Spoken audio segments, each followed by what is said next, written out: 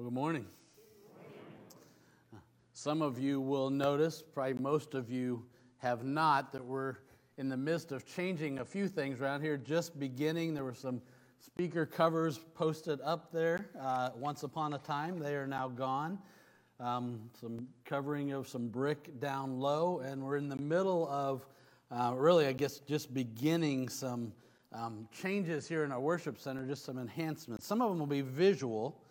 And it'll be better for us that are worshiping in person and going to add a lot to our online and streaming image coming up. And other changes like sound and lighting and video, you'll notice a difference here in the next few weeks as we move through that. Again, they're just going to significantly enhance not only our experience here when we're in the worship center, but also for our streaming and for our online, those type of things. For me, I don't know, it's humorous or odd or what, but like most of these changes, discussions, they've been in process probably for the 20 years since I've been in Troy. Like one of these days is upon us, and that's a good thing. Now, that's good, but I'm super excited about some things that are going on just as we begin to unfold a more full and complete ministry reopening of the church. And so there's several things that are coming up in the next few months that would be good for you to engage in, might require some registration. Certainly we'd like you to pray for. We have next Sunday morning, we're going to have an information meeting. We're going to Pine Haven. The trip that got canceled last year is on for this July. We still have about half of our seats, about 10 spots that are available.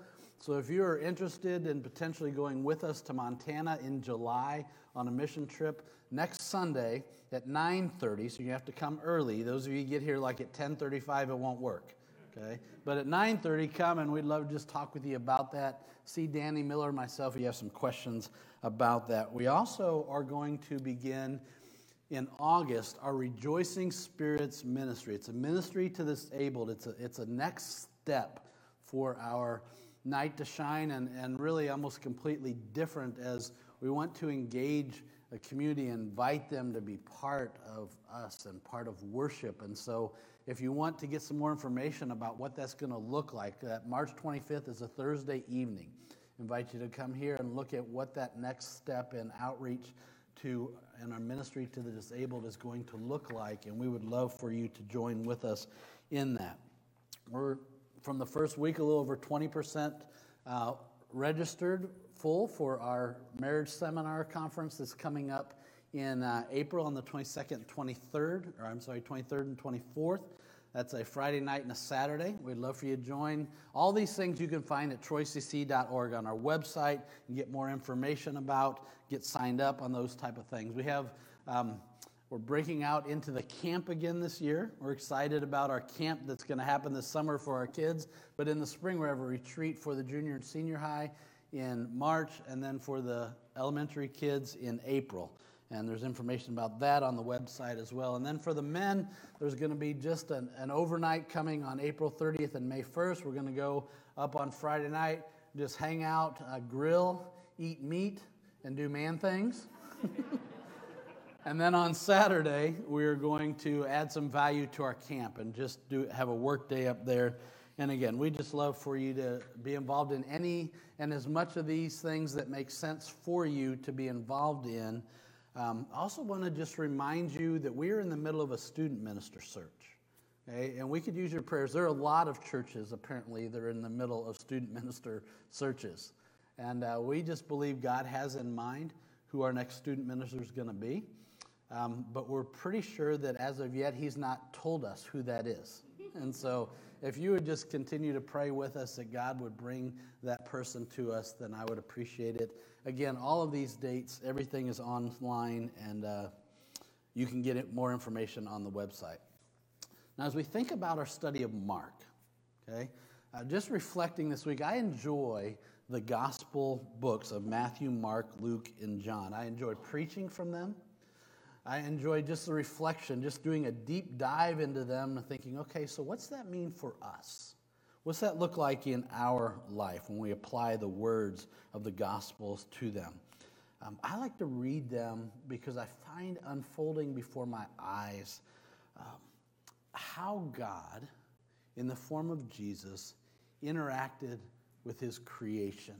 I've said for 30 plus years in ministry, like if you want to know what God would do, fill in the blank, look at the Gospels, because Emmanuel, God was with us, and we got to see his life unfold. I see his love like coming through in his words of compassion. I see his heart for hurting people, especially those who are marginalized by society. I watch in awe as he heals, and he casts out demons, and he stills the storms. And I really admire how much wisdom Jesus showed, not only in what he said, but also in how he dealt with people that were just constantly agitating him and trying to make him look foolish.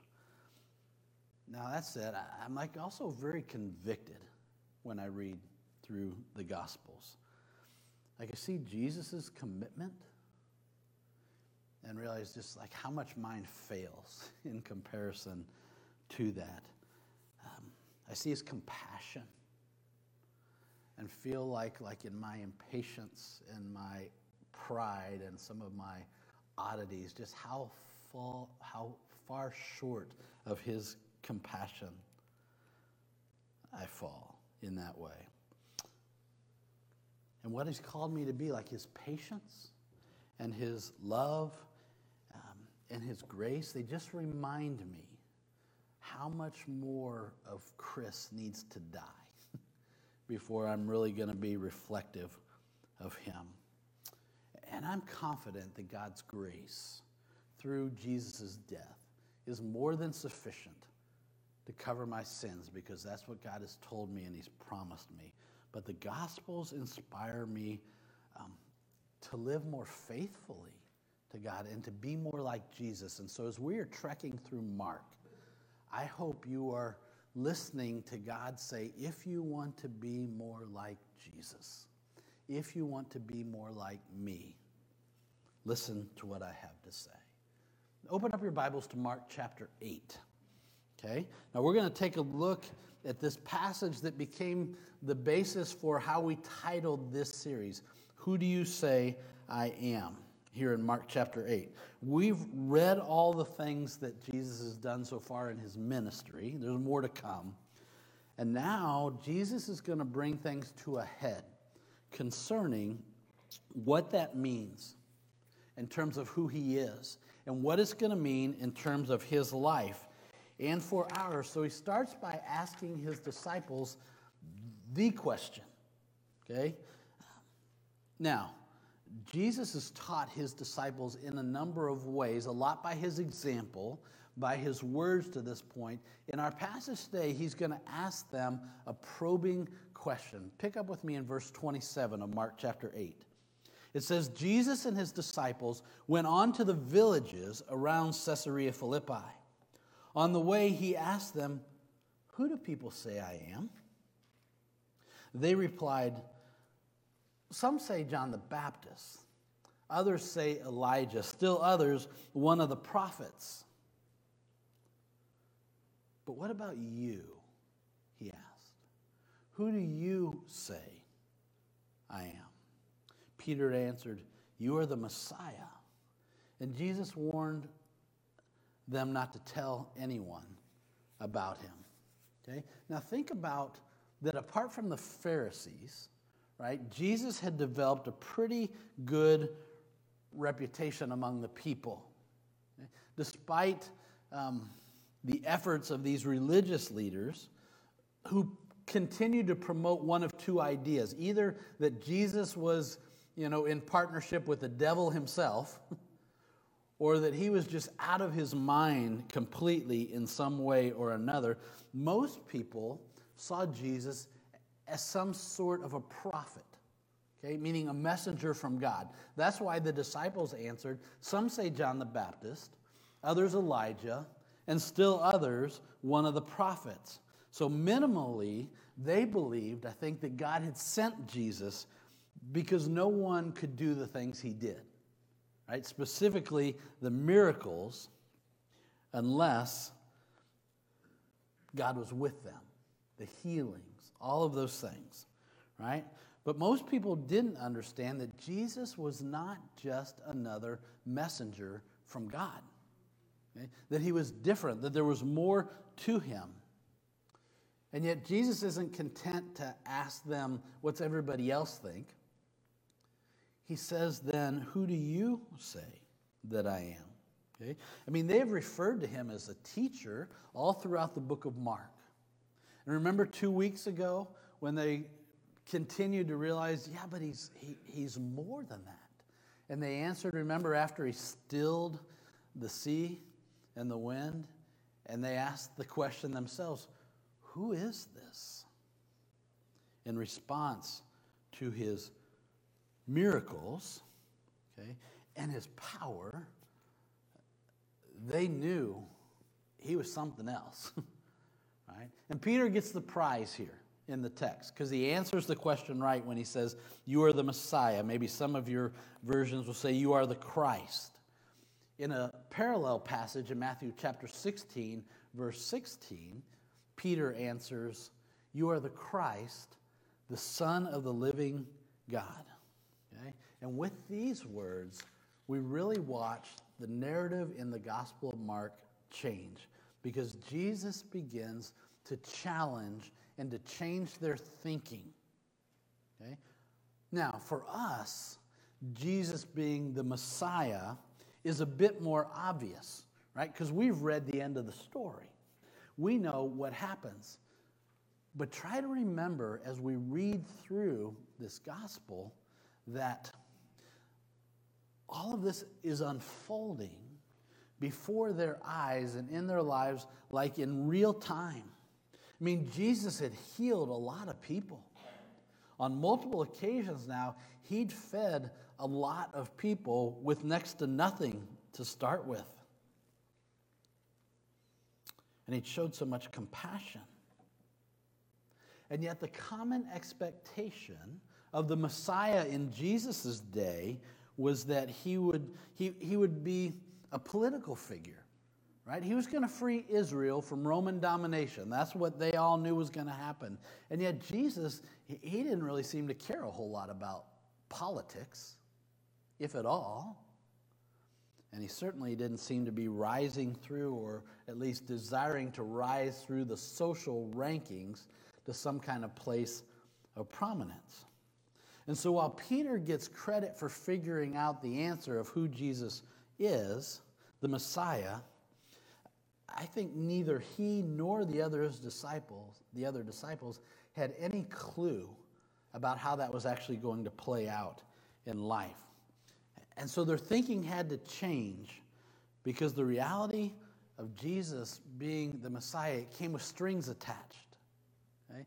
And so Jesus now is going to spend time, in our case, the rest of the book of Mark, in their case, this time that goes ahead, explaining more clearly what he's only alluded to before. Previously, he'd given them pieces of his purpose, the purpose of his coming. And now he's going to begin to explain the implication, okay? What it means, what it looks like. Back in Mark chapter 8, pick up in verse 31. He, being Jesus, then began to teach them that the Son of Man must suffer many things and be rejected by the elders, the chief priests, and the teachers of the law, and that he must be killed, and after 3 days rise again. He spoke plainly about this, and Peter took him aside and began to rebuke him. Like, don't just brush over verse 32. Have you ever told God what God should think? Ever told him what he should? I have, right? As foolish as it is and as it sounds, whether it's in, so many different ways. I mean, I told him what he should do in that hospital room 6 weeks ago, I guarantee you, I told him what he should do about that driver in front of me who's driving me nuts many, many times, about my enemies and about my friends and what he should do in the lives of my family members and all of those type things. And so Peter pulls Jesus aside and he rebukes him, meaning, no, don't talk about this dying stuff. I mean, you've got Romans to get rid of. You've got prominence before you, all of those things. Verse 33, but when Jesus turned and looked at his disciples, he rebuked Peter. Get behind me, Satan, he said.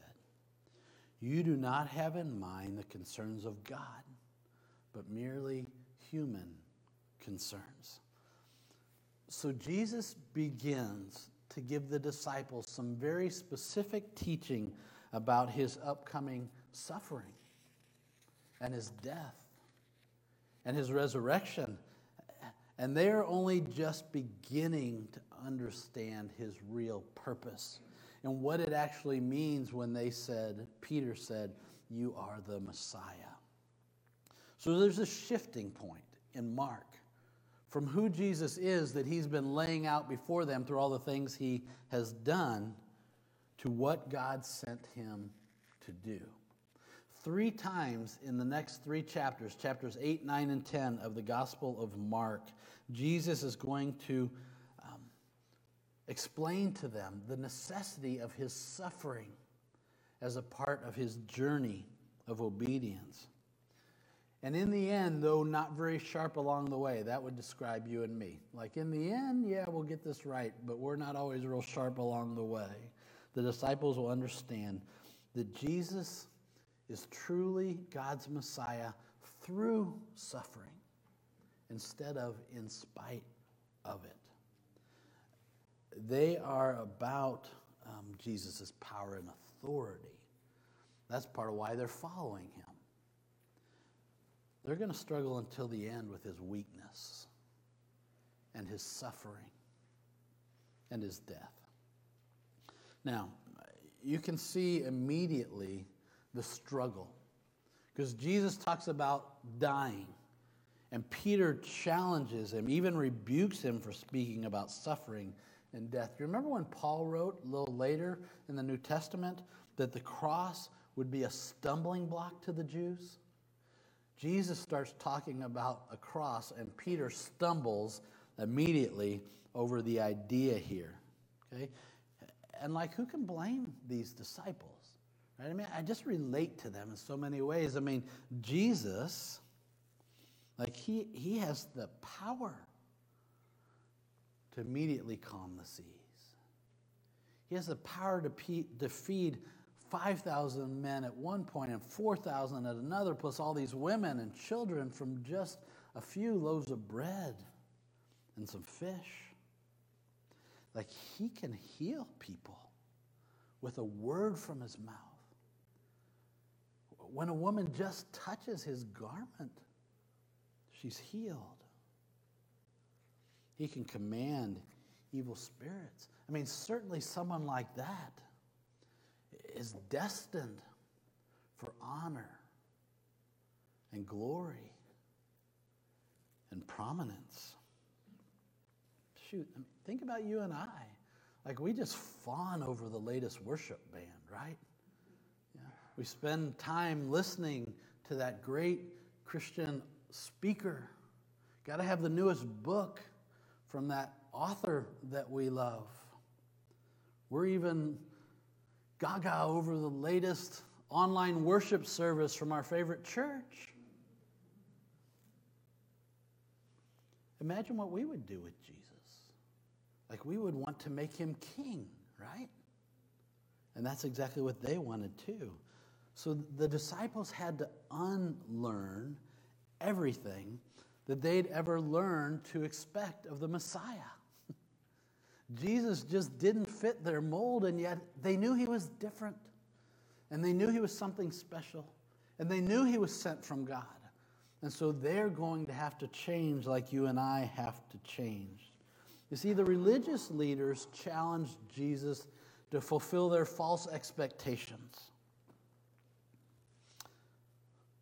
The disciples hoped that Jesus might fill their political fantasies, if you would. And if we're not careful, in our day and time, we can find ourselves expecting that Jesus just, fulfill whatever we think he should do. With our predispositions, sometimes we see and we hear when we read through the Gospels what we want to see and hear, even though it doesn't match reality. And so in pushing back against all these various ideas about the Messiah, Jesus is actually battling attempts to redirect his mission. He knew what he came for. He knew what it was going to involve. But Peter and the disciples and the religious leaders and the crowds and everyone who wanted healed and all of those people, they thought something completely different. Peter was right about Jesus being the Messiah. But like Peter, you and I as followers of Jesus, we've got to do more than just get his title right. Just to know that he is the Christ, the Son of the living God. Along with that, as a follower of Jesus, we've got to face a true reality that we find in our text here. Jesus' words not only to his disciples, but to you and I, those of us who would follow him, those of us who have a hope for eternity in heaven. Look at these words beginning in verse 34 of Mark 8. It says, "Then he called the crowd to him along with his disciples and said, 'Whoever wants to be my disciple.'" Okay, now that's a word we've talked about a lot in the last 2 years. A disciple, meaning someone who knows Jesus and follows Jesus, who's also being changed by Jesus and on mission with Jesus. And so, you can know that he is the Son of God, but if you don't follow him, if your life hasn't been changed and isn't being changed, if you're not on mission with him, then you're not where God wants you to be. You haven't yet become who God made you to be. Jesus said, if you want to be my disciple, you have to deny yourself and take up your cross and follow me. Verse 35, "For whoever wants to save their life will lose it, but whoever loses their life for me and for the gospel will save it. What good is it for someone to gain the whole world, yet forfeit their soul? Or what can anyone give in exchange for their soul? If anyone is ashamed of me and my words in this adulterous and sinful generation, the Son of Man will be ashamed of them when he comes in his Father's glory with the holy angels." So here's a hard truth for us to just try to wrap our minds around today. Jesus teaches his disciples and us that the cross is not his to bear alone. Okay? The cross, it's necessary not only as a way of redemption, but also as a way of life. If they, or you and I, want to be his disciples. And if we're not careful, we also will be tempted to take the easier path. The path that avoids struggle and suffering and sacrifice in our following of Jesus. Dietrich Bonhoeffer wrote these words. He says, "The cross is laid on every Christian. As we embark upon discipleship, we surrender ourselves to Christ in union with his death. We give our lives over to death." Then he says, "The cross is not the terrible end to an otherwise God-fearing and happy life, but it meets us at the beginning of our communion with Christ. When Christ calls a man, he bids him come and die." So Jesus calls his followers to deny themselves here in Mark chapter 8. Meaning following Jesus is not like an extracurricular activity that you sign up for. Not a Sunday-only commitment. It's not a part-time calling. It's, Jesus would say, a very denial of ourselves, meaning specifically of our selfish ambitions in that way. It means that we have to, as his followers, learn to say what Jesus said, which was, not my will, but your will be done. And it's reflected in our everyday choices when we are willing to say no to ourselves and pursue instead God and his plans for our life. And Jesus calls his followers to take up their crosses. Now, I'm not sure I can adequately capture for you what it would have meant for the people in Jesus' day to hear these words. A cross for them was meant for the lowest and the most despicable people in society. It meant humiliation. It meant condemnation. It meant death. Jesus was calling his followers then and us now to humble themselves, to be willing to be despised and even be willing to give their lives for him. As followers of Jesus, we've got to do so much more than, as the old hymns used to say, we can't simply survey the wondrous cross. We can't glory in it, as another hymn says. It's not enough for us to simply cling to the old rugged cross. Instead, we have to be willing to embrace Jesus' call to die to ourselves and to this life. Okay? Now, like when we first meet Jesus, that is an act of faith, right? Trusting that if I die to myself, I'll actually find real life. Trusting that if I say no to myself and yes to Jesus, that something good is going to happen out of it. Yes to myself is all I've known. And yet as we grow in our Christian life, that later this becomes like a test of our faith, doesn't it? Because we're well aware that God is telling us to say no to ourselves. And we're well aware that God is telling us to say yes to him. And those are two different things. And yet we've traveled some miles with him. And we found blessing in his way. And we found destruction in our own way. And yet it's still a test when we have to die to ourselves and be alive to him by saying no. And the beauty is if we do that long enough, we start to see the fruit of change in our life. We realize this long path of obedience that we've been on has changed my life. And I am on mission with him.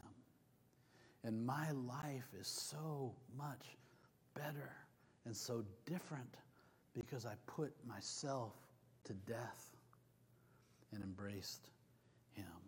See, Jesus wasn't just trying to gather followers who would marvel at his great works and all that he had done. But that's what he really had at this point, these disciples. Jesus was looking for followers who would follow his example. He was asking us to do what he was going to do, to give up our lives for the sake of God and his kingdom. Garibaldi was a great Italian military hero in the 19th century, right? And he raised an incredibly committed volunteer army. And this was his appeal, right, for recruits. It was rather unique, okay? And these are the terms that he offered. He said, I offer neither pay, nor quarters, nor provisions. I offer hunger, thirst, forced marches, battles, and death. He said, let him who loves his country with his heart and not just with his lips, let him follow me. And they did. But Garibaldi was not the first to make such an offer. Jesus came to this earth to bring salvation, but also to train his disciples to carry his message to the world. And Jesus invites you to be his disciple, But make no mistake about it. He invites you and I to join him.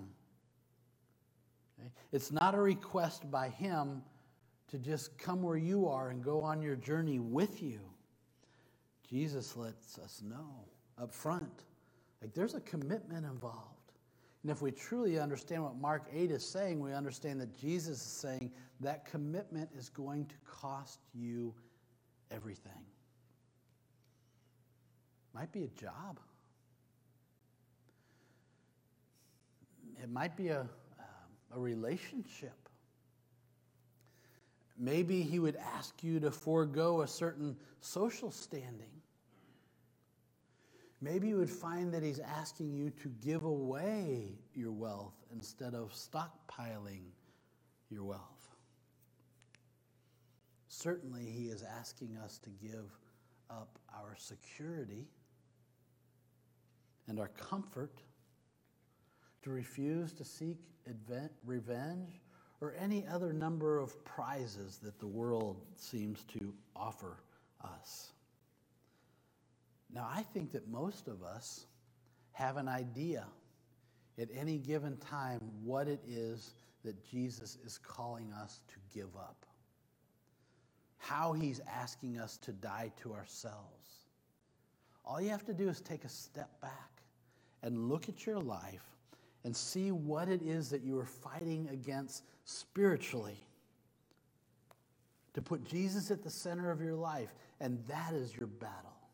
That is what he's asking you to put to death right now, whatever that is. And he promises that for those of us who would deny ourselves, those of us who would take up our cross, those of us who would follow him, he promised us that if we would give up our lives, that he would save our lives, that God would award us real life. He would award us eternal life. I mean, we've watched, haven't we, people, and maybe we've been those people who've tried to secure our lives and our legacies, people who invest in other people or organizations, and they think that prominence is gained through the praise of people.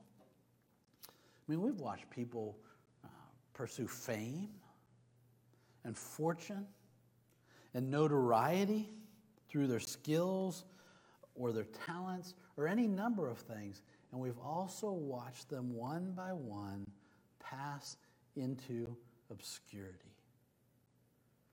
Today's person in the headlines is tomorrow's forgotten celebrity, if you would.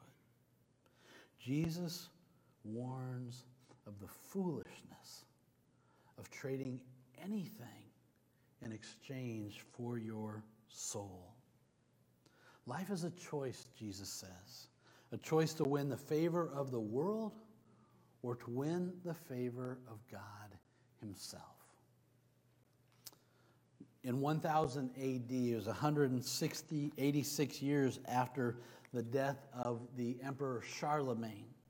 Okay? The Emperor Otto had his tomb reopened, Charlemagne's tomb. And before them, they said, was an extraordinary sight. In the midst of all the finery that was buried with him, the gold and the jewels and the priceless treasure, there sat Charlemagne himself on a throne, a robe draped over now bones, a crown sitting on now a skull, and on his lap lay a Bible. On that Bible was open to our text today, Mark chapter 8. And it says that there was a bony finger, and it was pointing right to Mark chapter 8, verse 36. For what does it profit a man to gain the whole world and forfeit his soul?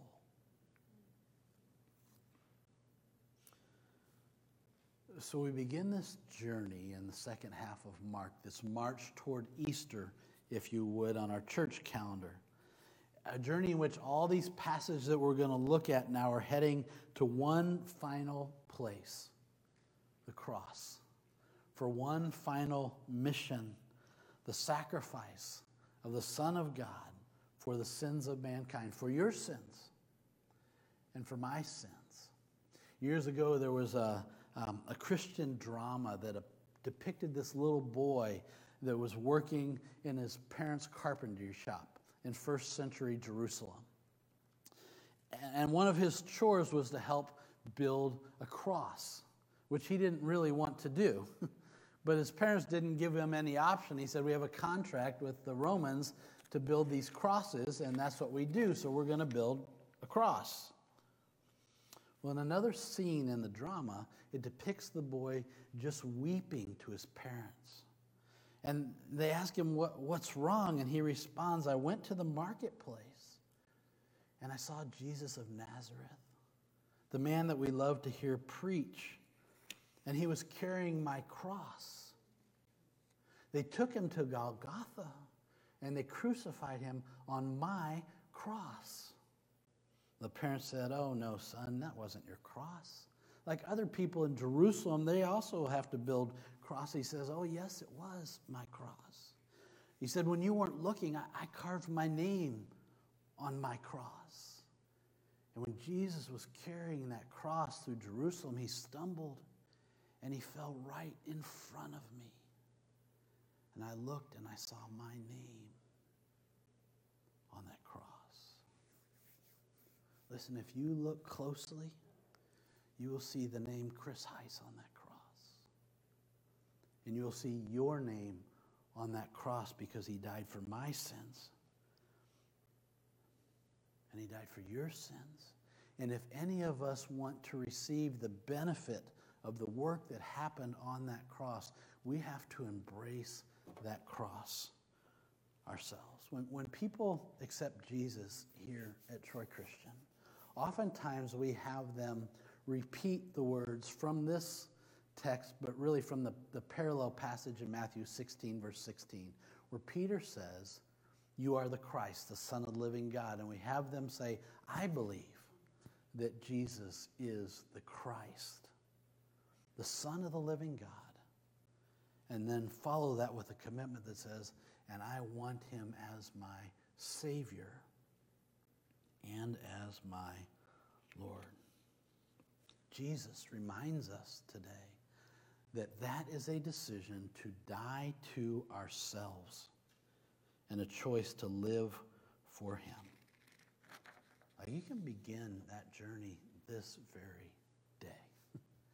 Embrace him and his work and start a journey on his work inside you. We would love to help you do that.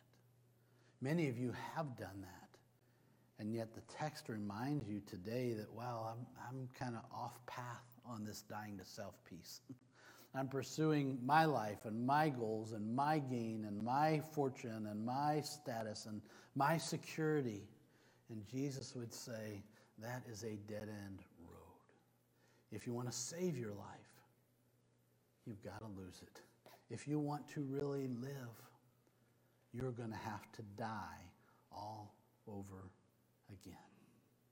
If there's a decision that you want to make, if there is a Jesus that you want to embrace, if there is something that you are just struggling with in your life and you're like, I need someone to pray with me about this. After I pray, while we sing, after the service, find one of our staff, one of our leaders, or spread all throughout this room and just say, would you help me meet Jesus?